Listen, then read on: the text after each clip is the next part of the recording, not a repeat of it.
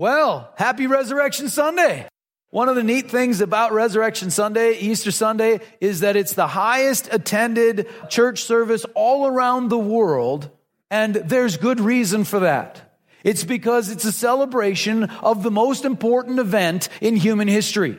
It's a celebration of the most significant day that has ever been since the sun started to rise over the earth. This day that we celebrate with Resurrection Sunday is the most important day that has ever been. So that's why everybody gets all excited about Easter Sunday, Resurrection Sunday, is because it's the most significant event in history, the most significant event in the plan of God. This past week is what they call Holy Week. So last Sunday was Palm Sunday, which is the triumphal entry. That's Jesus going into Jerusalem to be proclaimed king. And everybody thought it was going to go a certain way and he'd kick the Romans out and he'd become a normal type king. But he had a different type of kingdom that he was going to establish. And so then Maundy, Thursday, that's the Last Supper, and it gets its name from the foot washing.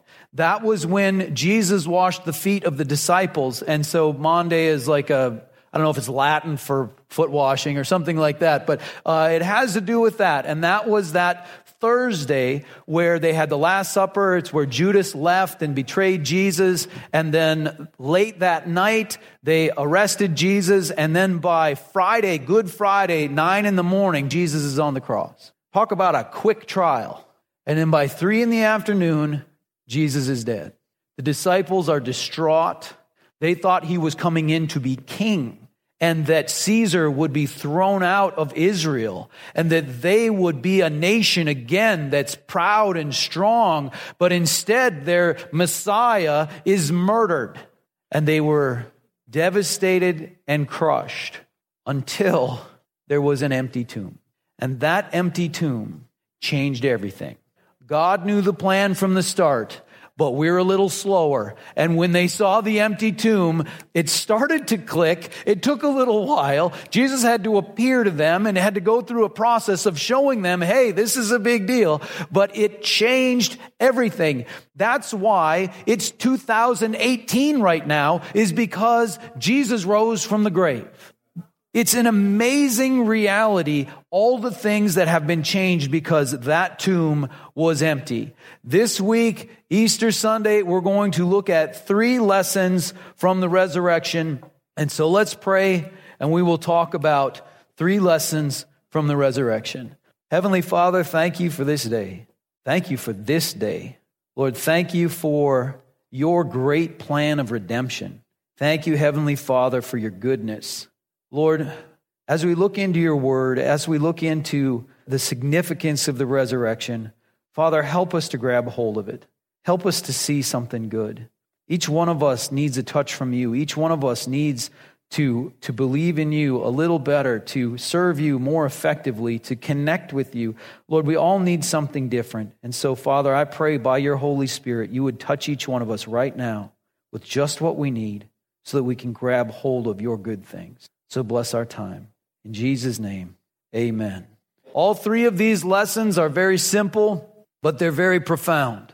And so I challenge you to hear these things for the first time. If you have heard these before, don't just say, oh, yep, knew that one. You know, there are things that when they sink in, they have power, but you may already know them. Like, for example, God loves you. Did you already know that? Sure, God loves you. When that sinks in, God knows who you are, knows what you've done, knows what you're going through. He cares, and he loves you, and he wants to help you. He wants to bring you to a better place. God loves you. When that sinks in, it has power. When we just go, yep, know that, we can miss something powerful and profound. So let's let these 3 things sink in. Lesson number 1 from the resurrection. Jesus is who he said he was. One of the great questions that all of us must face is, who do we say Jesus is?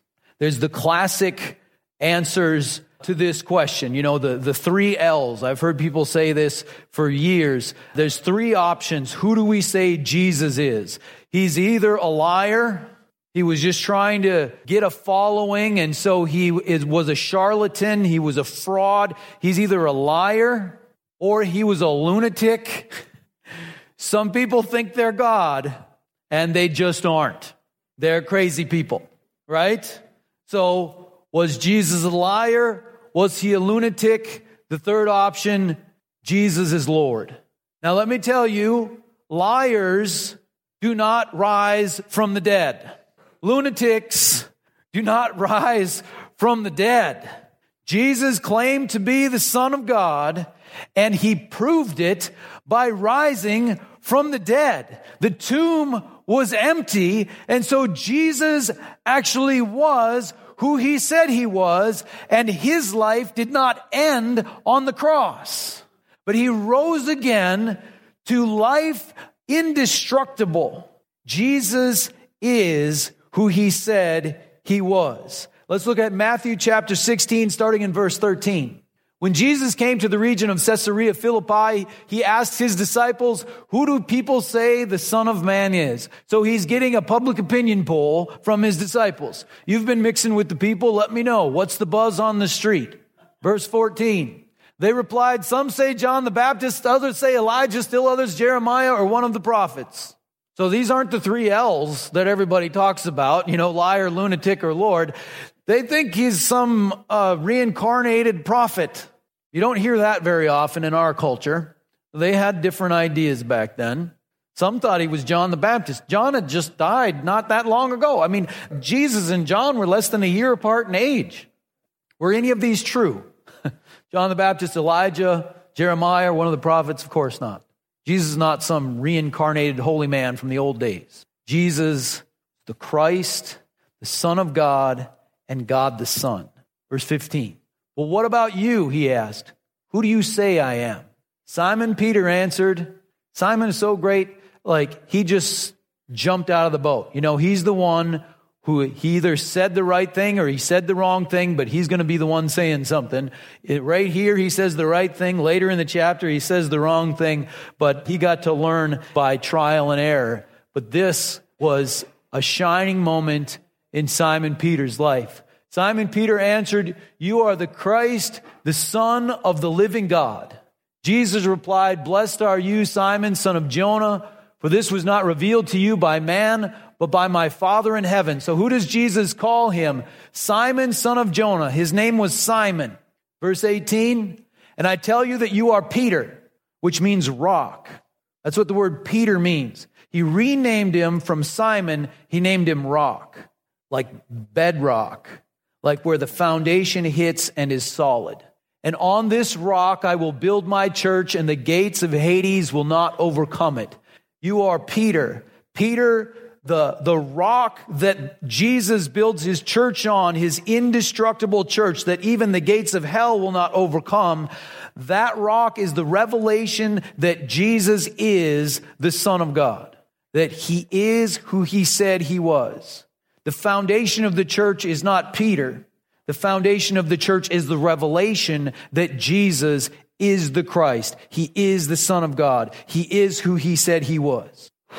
I haven't always known who Jesus was. I've been a skeptic and a doubter, but let me tell you, when the skeptic and the doubter seeks the Lord, God will come to him or her. If you have an open heart before God, keep seeking and you will find. Thomas was a doubter. I believe he had an opportunity that God gave him in a special way, but he missed it. Let's look at John chapter 20, starting in verse 19. So this is after the resurrection. This is tonight, the night of Easter Sunday, the evening of Resurrection Sunday. On the evening of that first day of the week, when the disciples were together with the doors locked for fear of the Jews, Jesus came and stood among them and said, "Peace be with you." After he had said this, he showed them his hands and his side. The disciples were overjoyed when they saw the Lord. Again, Jesus said, "Peace be with you. As the Father has sent me, I am sending you." So he commissions them as apostles to go change the world. And with that, he breathed on them and said, "Receive the Holy Spirit. If you forgive anyone his sins, they are forgiven. If you do not forgive them, they are not forgiven. Now Thomas, called Didymus, one of the 12, was not with the disciples when Jesus came. So the 10 were there. Judas was not there. Thomas was not there, but Thomas apparently had something else going on. Anyway, he wasn't where Judas was. Thomas, one of the 12, was not there. Verse 25. So the other disciples told him, "We have seen the Lord." Now Thomas was there when Jesus did miracles. Thomas was there when Jesus taught. Thomas was there the whole time. Thomas was there when Jesus talked about he would be betrayed and he would be killed and he would rise on the third day. Thomas was there for that. And the 10 come to Thomas and say, "He's alive." And what is his response? But he said to them, "Unless I see the nail marks in his hands and put my finger where the nails were and put my hand into his side, I will not believe it."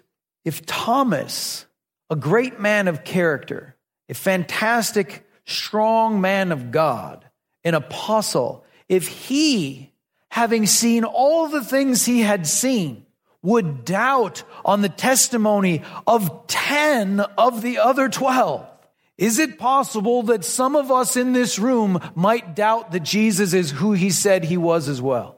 If Thomas could doubt, we may have doubts as well. How does this shake out? A week later, his disciples were in the house again and Thomas was with them. So did they kick Thomas out of the group? No. He denied the risen Christ.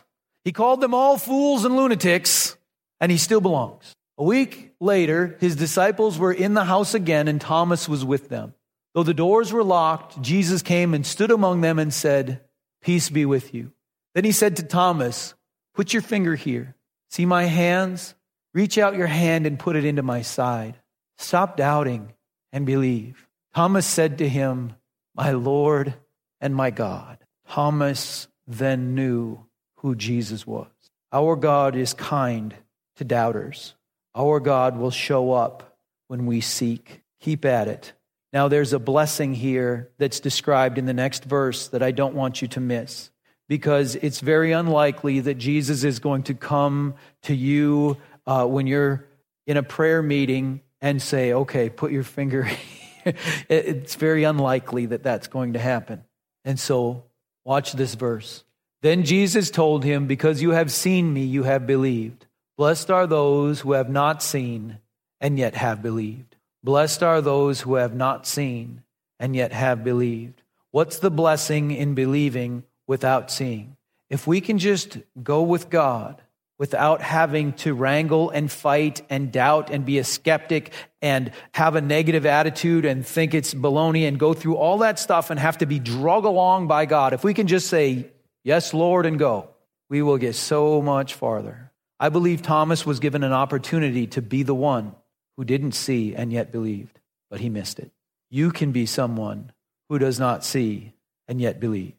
The first lesson of the resurrection is that Jesus is who he said he was. Lesson number 2, death has been conquered. Death has been conquered. We all walk around with that little ticking clock. Do you know what age you are? Do you know how many years you have left?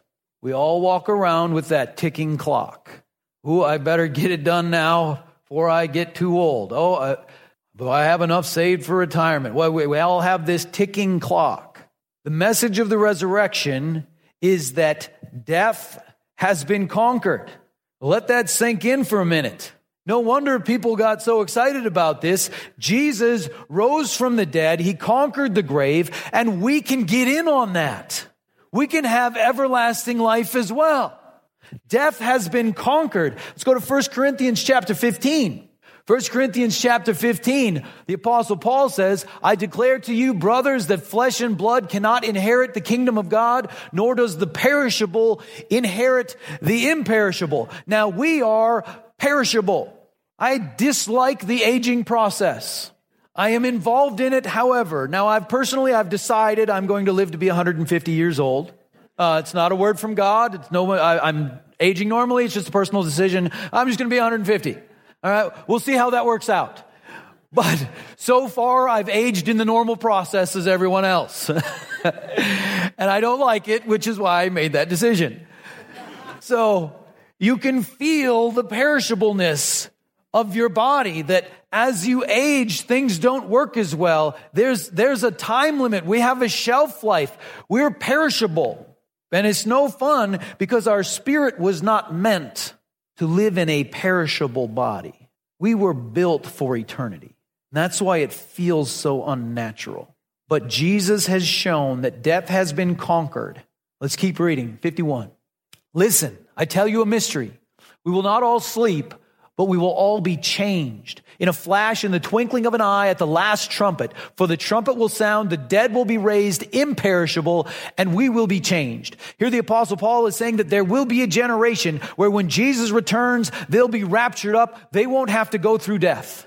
But even those who have died that are in Christ will be raised to life imperishable. For the perishable must clothe itself with the imperishable, and the mortal with immortality. We can, as mortal, perishable beings, we can clothe ourselves in immortality. When the perishable has been clothed with the imperishable and the mortal with immortality, then the saying that is written will come true. Death has been swallowed up in victory. Where, O death, is your victory? Where, O death, is your sting? The sting of death is sin, and the power of sin is the law. But thanks be to God, He gives us the victory through our Lord Jesus Christ. We have victory over death through Christ. Death has been conquered. So lesson number 1, Jesus is who He said He was. He is the Son of God, and He is God the Son.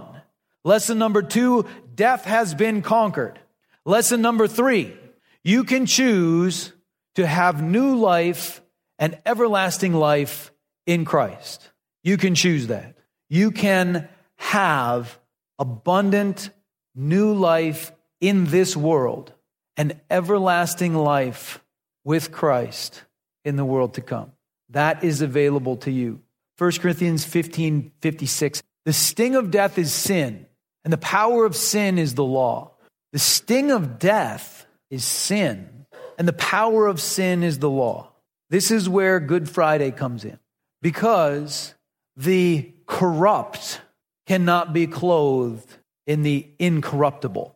You know, some things you just can't wash clean. They're just an icky thing that needs to be gotten rid of. We as sinners, we as people who have walked away from, rejected God, who have rejected the ways of God, we are corrupted. And so we need to be born again. We need to be crucified with Christ and brought into new life. The sting of death is sin. When we have sin on us, we are corrupted.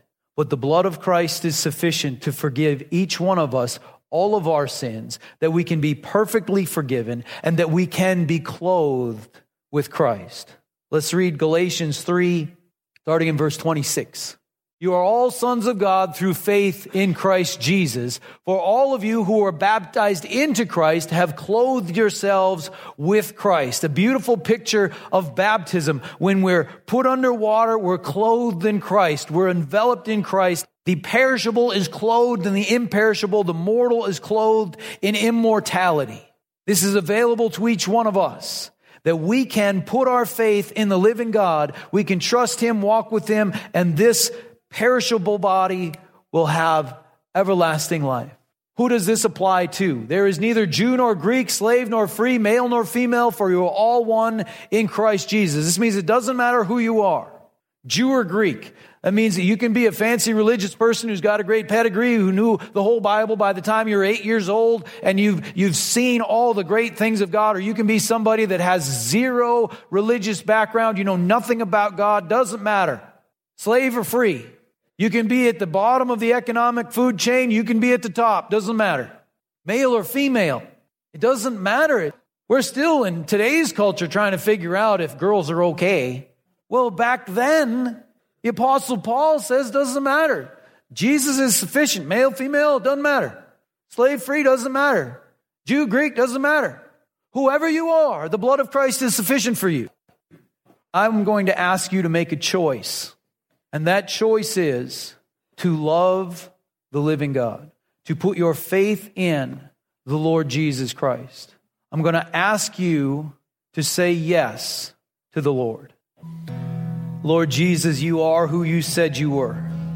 Lord, death has been conquered, and we can have everlasting life. Lord Jesus, we thank you that you subjected yourself to the stripes that bring our healing. We thank you, Lord, that you shed your blood, which brings our forgiveness. We put our faith in you. We put our trust in you. We say, yes, you are Lord. Yes, you are Savior. Yes, you are Deliverer. Yes, you are Rescuer. Yes, you are my Lord. Yes, you are my Savior. Yes, by your stripes I am healed. Yes, by your shed blood I am forgiven. We ask you for the forgiveness and the newness of life that you have paid such a great price for. As we receive communion, Lord, I pray that your hand would be upon us. You would encourage us. You would give us joy knowing that death is conquered, that you are who you said you were, and that we can be with you in paradise.